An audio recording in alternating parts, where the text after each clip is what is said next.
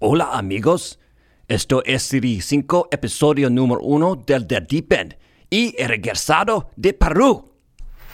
The world is getting weirder and weirder. Turn on the news and it seems like something crazier happened today than yesterday.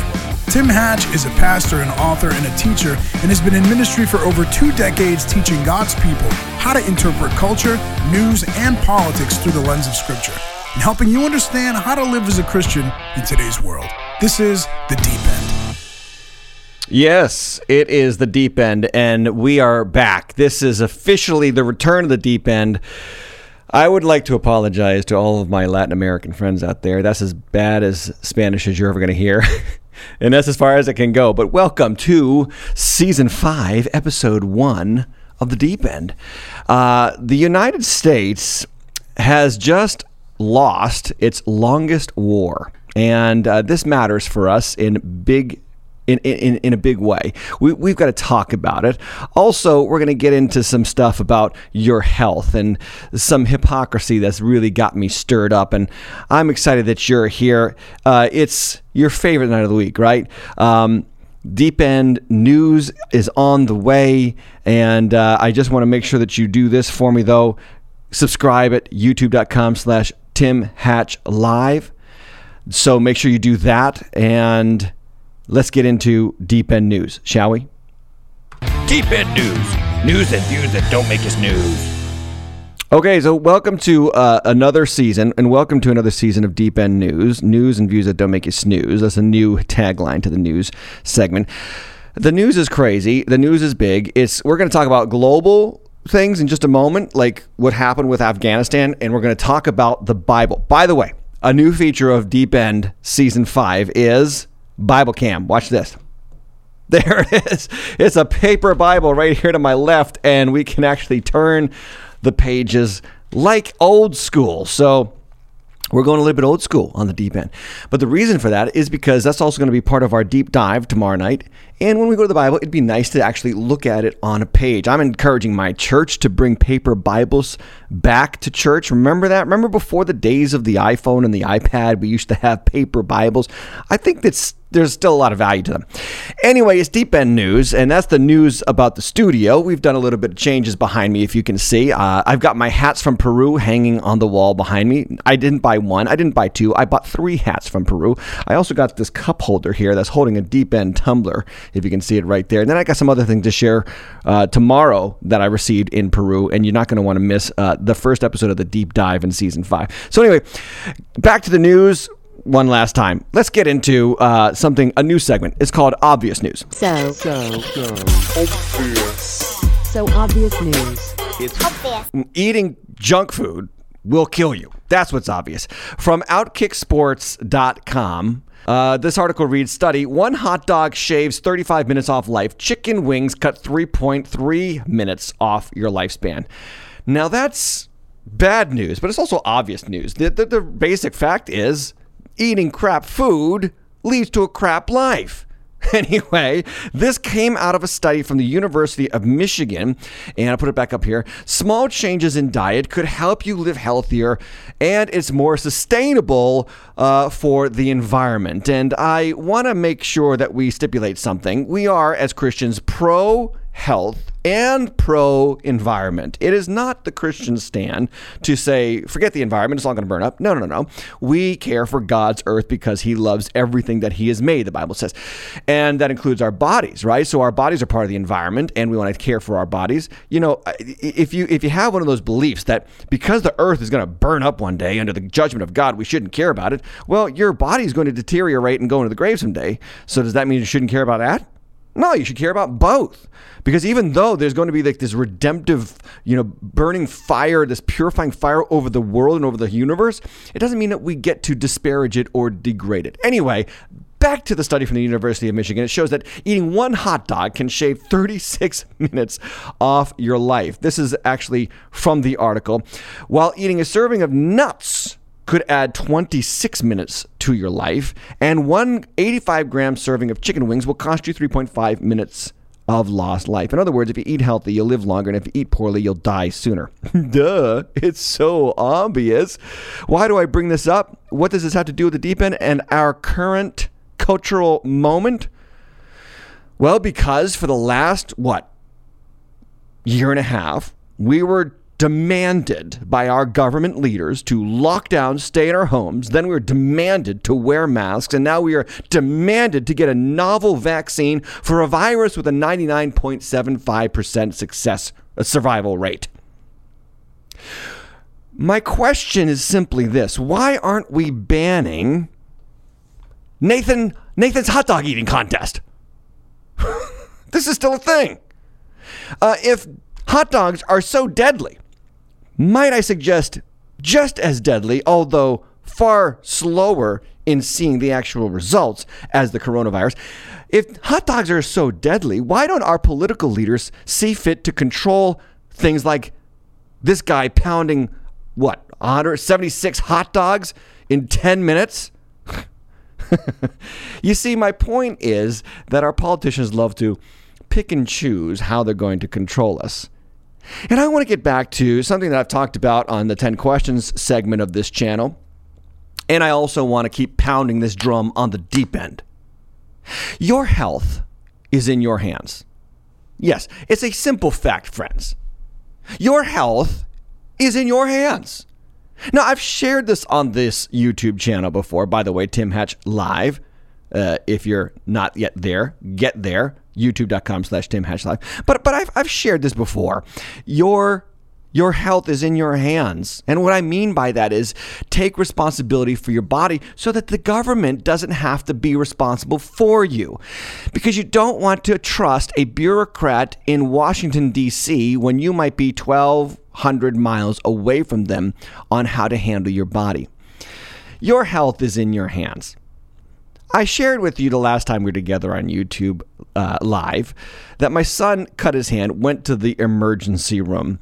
And as we were sitting in the emergency room for 5 hours for him to be seen and then eventually get 7 stitches, there was a little COVID ward that was kind of tented off in the emergency rooms, kind of like, half curtained off, if you will. They went up about 6 feet and there was a little opening, walked past it, looked into the COVID waiting room ward, and all the people in the waiting room for COVID were obese. They were out of shape. They were not taking care of their body. Your health is in your hands. Take care of your body so that the government doesn't have to take care of you. Guys, you only get one body, right? You only get one body. Stop eating crap. Stop watching garbage TV and pornography all the time. Stop binging Netflix and pounding chicken wings late into the evening. How about this? Get out and play. Go for a walk. Get a dog and go for a walk. I do that. I walk my dogs twice a day. Do I always enjoy it? No, but they demand that I walk them because they're dogs and they love a walk. So we go not once, but twice a day. And I walk 2 miles a day because of my dogs. Go for a run. Instead of buying a PlayStation, buy a bike. The time is short, friends. You only get one of these. Like you can only put one of these fabulous Deep End shirts available right now online at Tim Hatch Live. BuyNow.com. You only get one body to put one of these fabulous t-shirts on. Take care of it. It's so important so that you do better with life. We're going to get into a new segment that I like to call the Deep End Commentary. When you don't know what to do, or what to believe, when you need commitment to truth, turn to the Deep End Commentary. I want to talk to you about something today. It's called the Biden effect. Joe Biden has the capacity to run the world's most powerful country the same way a 78-year-old man has the capacity to mow his own lawn, as in, not very well. The Biden effect is the fact that America's decline is pretty evident now. There's no doubt that the results of our last national election have bolstered the Chinese government to continue their ascendancy on the world stage. Now, with the disastrous Afghanistan withdrawal, it would seem that our country has taken another step back and China has taken another step forward into world dominance. Friends, I don't share this news lightly. There's a reason why they call Afghanistan the graveyard of empires. The reason why is because this small little nation in the middle of the Middle East, no one has ever been able to rule. I want to put it on the screen. That is Afghanistan. It's in the middle of Iran, Turkmenistan, Pakistan, Russia. Small little nation. And did you know that Afghanistan has been the target of control by world-dominating powers for as long as history can record? And it has never gone well for those who tried to rule them. Now, I want to make sure that you understand, this is not Fox News or CNN. I'm not going to take a political or news-only line in my discussion. We're going to get to the Bible in just a moment, but I want to talk to you and give you some frame of reference so that you understand how to interpret the times. That's what this channel is about. So no country has been able to occupy or control Afghanistan. The Persians could not occupy them. The Greeks could not occupy them. And writing about the Persians, Greek historian Herodotus wrote, the Arabians were never subject to the slaves, as slaves to the Persians. So the Greeks couldn't control them. The Persians couldn't control them. The Romans tried.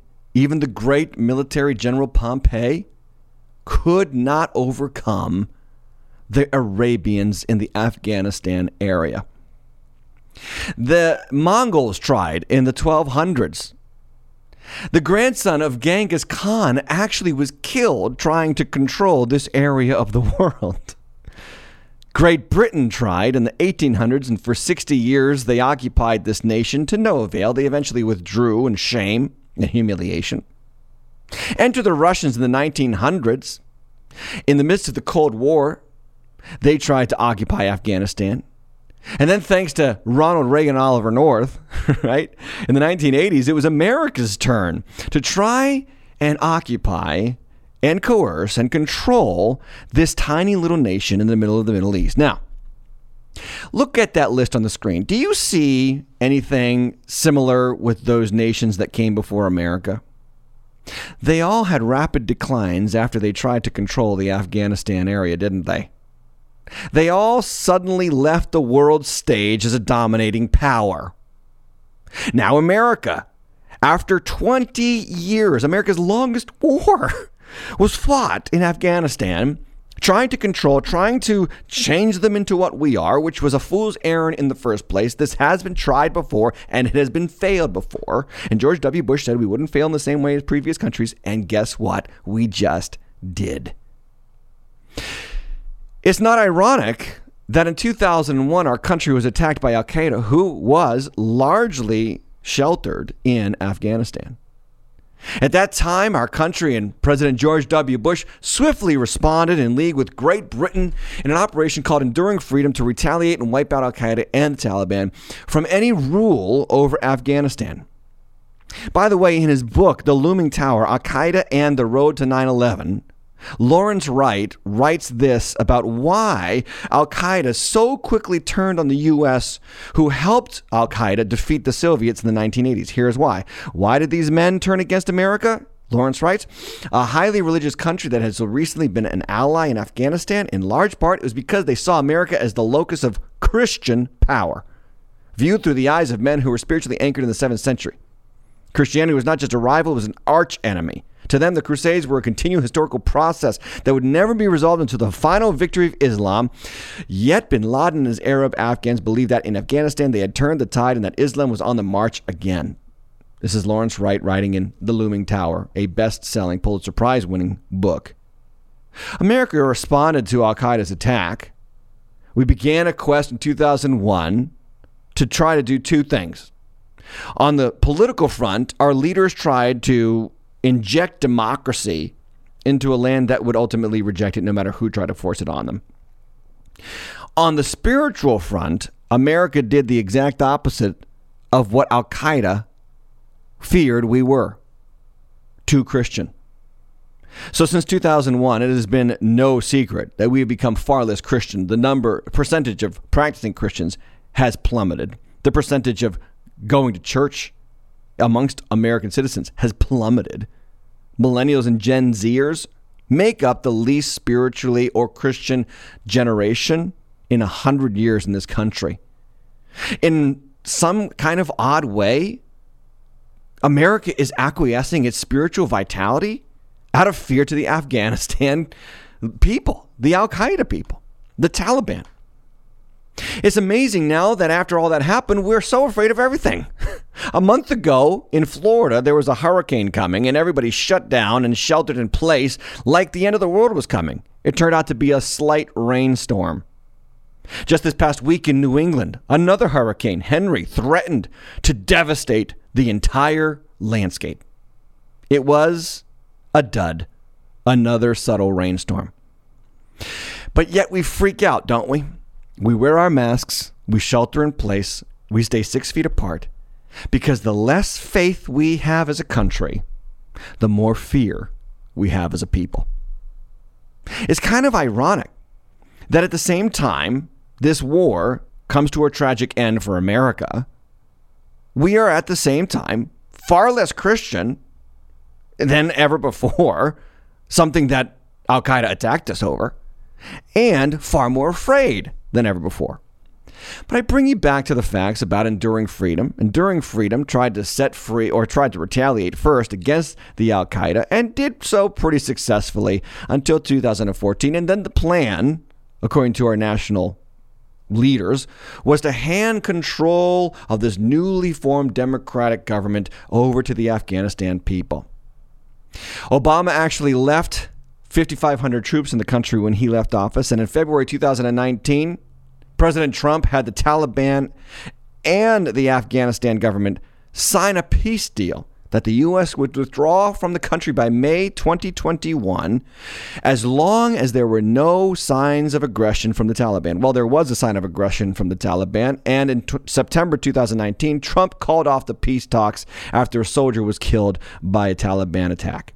A U.S. soldier, that is. In January of 2021, Trump leaves office with 2,500 troops in Afghanistan. Under the terms of the conditions, the troops were supposed to come completely out of the country by May 2021.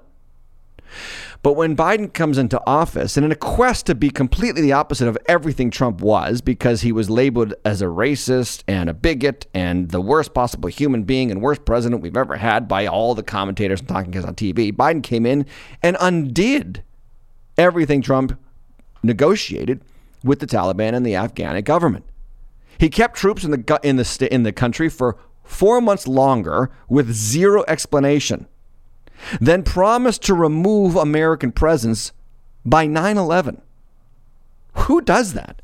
9/11 was the date of our demise. 9/11 was the date they attacked us. Why should we honor that date for the people for the country from which the people who attacked us on originated from? So for 4 extra months that originally negotiated, American troops were on the ground and annoying, of course, the Taliban leaders. And in July, Biden was asked, would the Taliban take over? Is the Taliban takeover of Afghanistan now inevitable? No, it is not. That's what he said in July.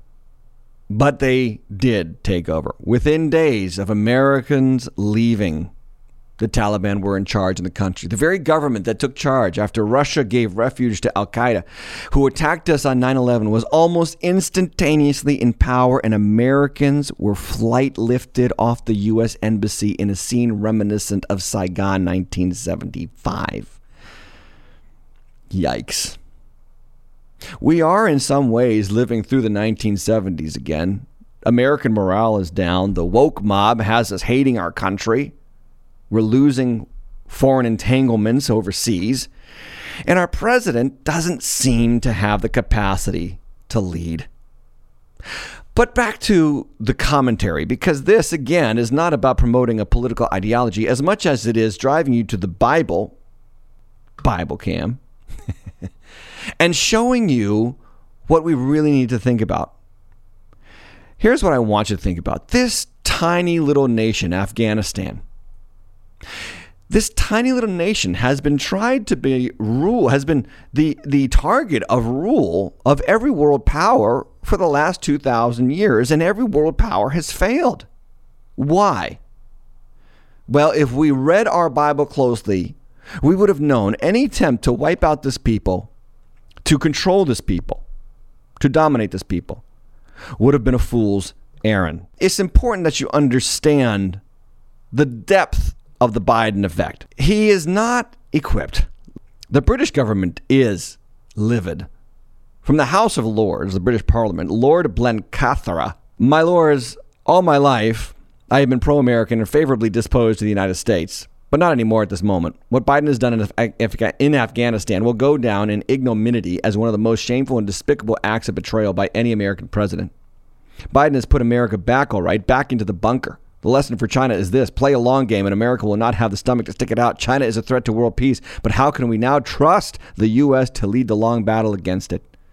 Biden may have condemned the world to Chinese domination in the future and the end of Western liberal democracy. Yikes. You see, what's happened now is that Americans are starting to lose their confidence in their leadership. This from CBS News. The percentage of Americans who believe that Biden is competent is now 49%, as opposed to 56% in April. Effective, he's down to 47%, as opposed to 55% in April. Now, what should we do as Christians? We should pray for him. We're supposed to pray for our leaders, no matter what we believe about them or no matter what they do wrong. That's our job. Look, the Roman emperors who dominated the Christians and fed them to the lions and burned them alive on the stakes and put them on crosses, Peter tells us to honor them and to pray for them and to live humbly as God's servants under the auspices of their authority. It's not easy, but I think right now, more than ever before, American Christians have got to be praying for our president. He needs it. Back to the Bible. Where are we in world history? Where is America in world history? Well, I hate to tell you, but I actually do think, and this shouldn't be a surprise to regular deep enders, we are on the downside. I mean, apart from a dramatic awakening of epic proportions for this country, and I mean spiritual awakening, soon another world power will arise to claim the top spot, and it's probably going to be China. Now, you might be saying, thanks, Tim. Why do I tune into this channel again? You've got me completely bummed. Okay, for those of you who are completely bummed, I got something special for you. It's called the Puppy Cam.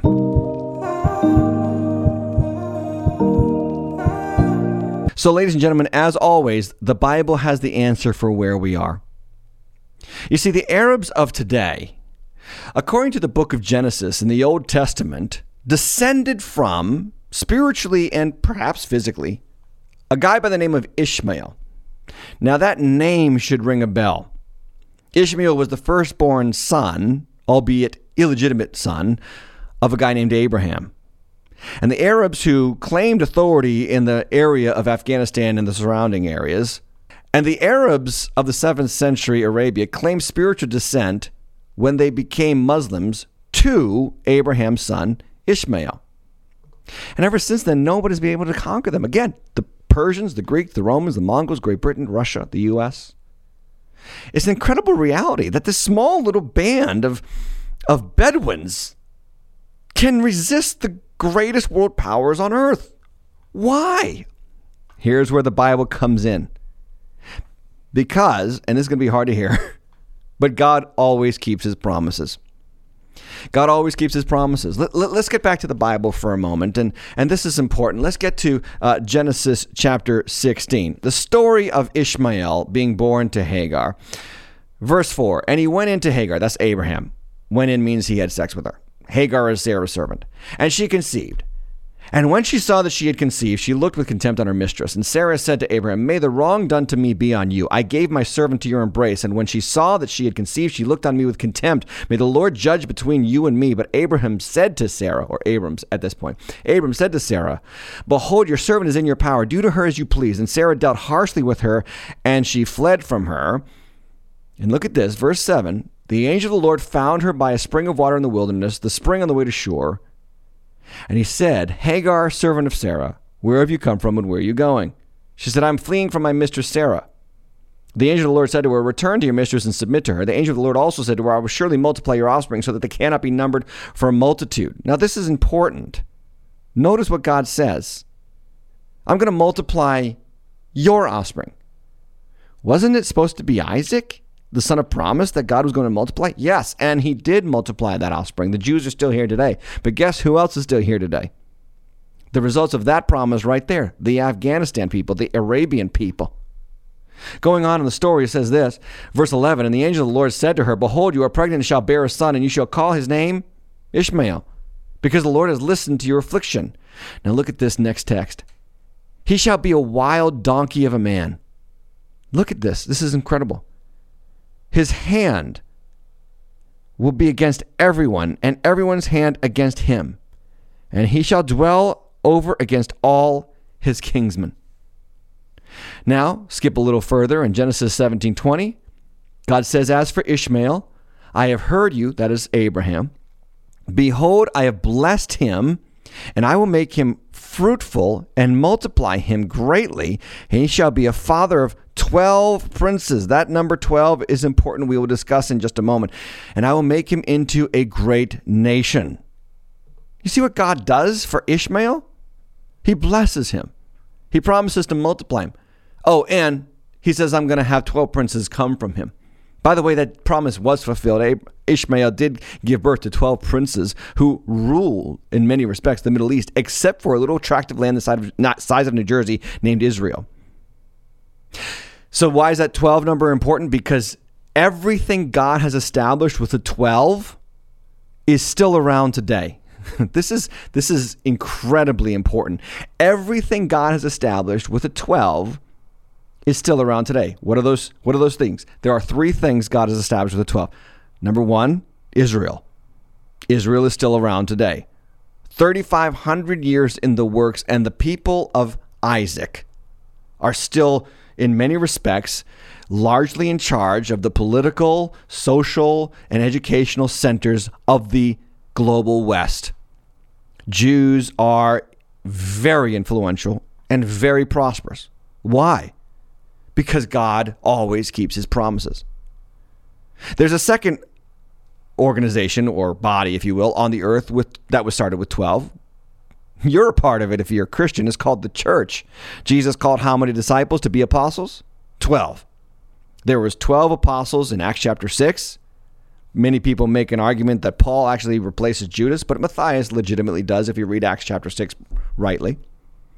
The church is still around, and the church is still largely influential, changing the world, changing countries. We'll talk about something dramatically changing in Peru tomorrow night. But the church is still around because everything God establishes with the 12 is still alive and well. But the third thing, the third body, if you will, that's around is the Arab nation, the 12 princes. The 12 princes, the 12 sons of Ishmael that God promised. Let's get back to that statement. He shall be a wild donkey of a man. His hand shall be against everyone, and everyone's hand against him, and he shall dwell over against all his kinsmen. You see what that means? That means that there's going to be no one who can control the sons of Ishmael. That's what a wild donkey is. By the way, that's not an insult. In the Middle East, the wild donkey, they call it the wild ass. The wild donkey is a clever animal. It inhabits desert regions. It lives on its own in many respects, and it's extremely hard to catch. Now, you think about the Arab people, you think about Afghanistan. I don't think anything could sum up their experience for the last 2,000 years better than the picture of the wild donkey. From this adulterous relationship of Abraham and Hagar, God still fulfills his promises. Now, let's go to the New Testament because this is important. This is really important. Paul will hearken back to this son of Hagar and Abraham in his discussion of in his discussion of our spiritual life. This is in Galatians chapter 4, verse 23. Here's what he says. The son of the slave woman was born according to the flesh, while the son of the free woman was born through the promise. Now, this may be interpreted allegorically. These women are two covenants. One is from Mount Sinai, bearing children for slavery. She is Hagar. Then he says this. Now, Hagar is Mount Sinai in Arabia, verse 25, and she corresponds to Jerusalem. Oh, you know what? Let's go to our Bible camp. So here's what he says.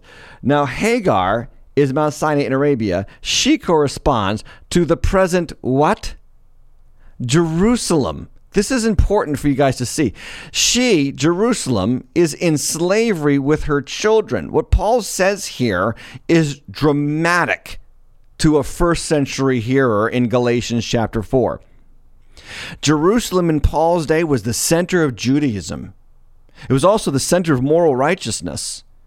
It was the belief that the more Jewish you were, circumcised, faithful to the law, faithful to the festivals, faithful to the details like the Pharisees and the Sadducees tried to be, the more committed you were to those things, the more holy you were, the more loved by God you were.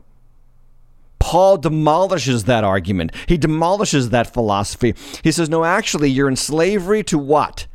Slavery to works righteousness. You see, Abraham's attempt to produce an offspring through Hagar was his works righteousness. It was his moral performance to get God's blessing. So what do the Arabian people, what do the Afghanistan people represent for us?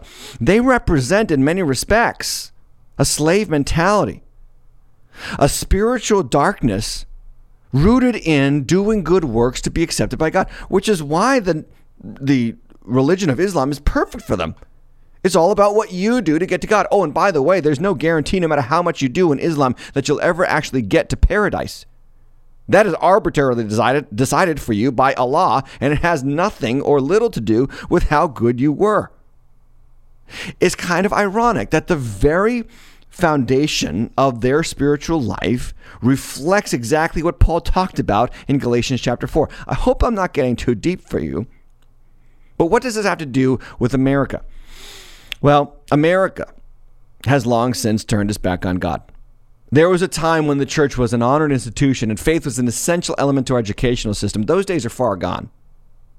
We are, in many respects, spiritually where Jerusalem was in Paul's day. And it is no wonder that in 2001, the attacks of these people started to come to the domestic territory of this nation. Because in large part, we started to adopt their spirituality, good works, good personism, trying hard to be better. It's a sign. It's a spiritual sign. And our collapse and our devastation, or our defeat, if you will, in Afghanistan is also a geopolitical sign that, spiritually speaking, our country needs a spiritual awakening. You say, Pastor Tim, I'm still depressed. Don't be depressed. I'll give you the puppy video again.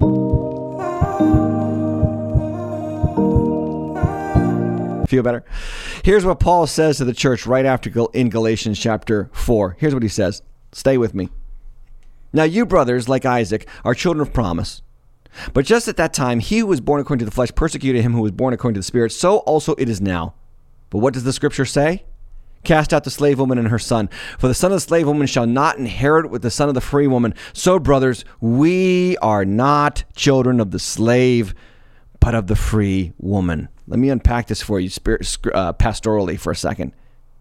Hagar represents works righteousness. Be a good person, get to God. Ishmael, the Arab people, the Muslim faith, represents works righteousness. Be a good person, get to God. That's not who we are. If you're a Christian, you are a son of the free woman. You are a son of promise. See, Isaac's birth to Sarah had to be miraculous. The girl was over, 90 years old? She had to have a miraculous birth. So too, to become a Christian is to experience a miraculous birth in yourself, the new birth, the birth of your spirit to God Almighty. And when you come to faith in Christ Jesus, when you come to faith in God through Christ Jesus, you are born again. Not born into a do-better religion, but into a brand new person, faith. This is why Paul says in Galatians 5:1, for freedom Christ has set us free. Stand firm therefore, and do not submit again to a yoke of slavery. And then later on in verse 13, for you are called to freedom, brothers, only do not use your freedom as an opportunity for the flesh, but through love serve one another. This is what we're called to do, to embrace our freedom. This is why it's so important, Christian, that you more and more disassociate yourself with Americanism. It's not on the right track. It's going in the wrong direction. The geopolitical signs are there. The spiritual signs are there. We've talked about them ad nauseum on this podcast. And you as a Christian need to remember you are not of this world. You belong to the family of God. So here's what we can do, because this is lost in all of the news speak on the 24-hour cable news channels. Here's what we can do. We can pray for our persecuted brothers and sisters who are being targeted by the Taliban right now. By the way, back in the 1980s, the Taliban targeted Christians when they took over after the Russians left. They're doing it again after America left. This is from Frontier Alliance International. The headline reads, Afghanistan, official statement from leaders in the underground church. The Taliban has a hit list of known Christians they are targeting to pursue and kill. The U.S. embassy is defunct, and there is no longer a safe place for believers to take refuge. All borders to neighboring countries are closed, and all flights to and from have been halted, with the exception of private planes. People are fleeing into the mountains looking for asylum. They're fully reliant on God, who is the only one who can and will protect them. It says this, the Taliban are going door to door, taking women and children. The people must mark their house with an X if they have a girl over 12 years old so that the Taliban can take them. If they find a young girl and the house was not marked, they will execute the entire family. If a married woman 25 years or older has been found, the Taliban will probably kill her husband, do whatever they want to her, then sell her as a sex slave. This is what's happening in that country right now, and we need to pray for our brothers and sisters in Afghanistan because we have many of them. By the way, up until January 2021, the church in Afghanistan was the second fastest growing Christian church in any nation across the world, second only to, ironically, the country of Iran. Oh, and by the way, the Taliban can still have a Twitter account. Yes, Twitter is allowing Taliban-affiliated accounts on its website, while the former president of the United States cannot tweet. It's crazy time. So we can pray for our brothers and sisters in Afghanistan. We can also pray for our leaders. Yes, pray for Joe Biden. He needs it. Here's why we pray. Because the Bible tells us to. 1 Timothy 2:1. First of all, then I urge the supplications, prayers, intercessions, and thanksgivings be made for all people, for kings, and all who are in high positions, that we may lead a peaceful and quiet life, godly and dignified in every way. We are at a time in American history that I have never seen before. Maybe somebody much older can correct me here. I'm willing to be corrected if so. But it would appear to me that the timeline is laid out. Our Afghanistan departure has kind of signaled the inevitable demise of America's global dominance, just like it happened to the Persians, the Greeks, the Romans, the Mongols, the Brits, and the Russians before us. Friends, if you're a Christian and this surprises you, do not let it. Turn to your Savior who saves you by his grace through faith. With that in mind, I encourage you to join me tomorrow night for our Deep Dive Bible study. Now, this show, the Deep Dive on this channel, is also on all of our other social media channels. Hit that subscribe button, hit that like button, hit that notification bell. Always get updated as to when we go live. God bless, guys. Thank you for watching this episode of The Deep End on Tim Hatch Live. And let's be honest, you really enjoyed it. So click that subscribe button, click that like button, and also the notification bell so that you can always be aware of when we go live next. The Deep End is made possible by viewers like you, so consider giving today. I look forward to seeing you next time on The Deep End.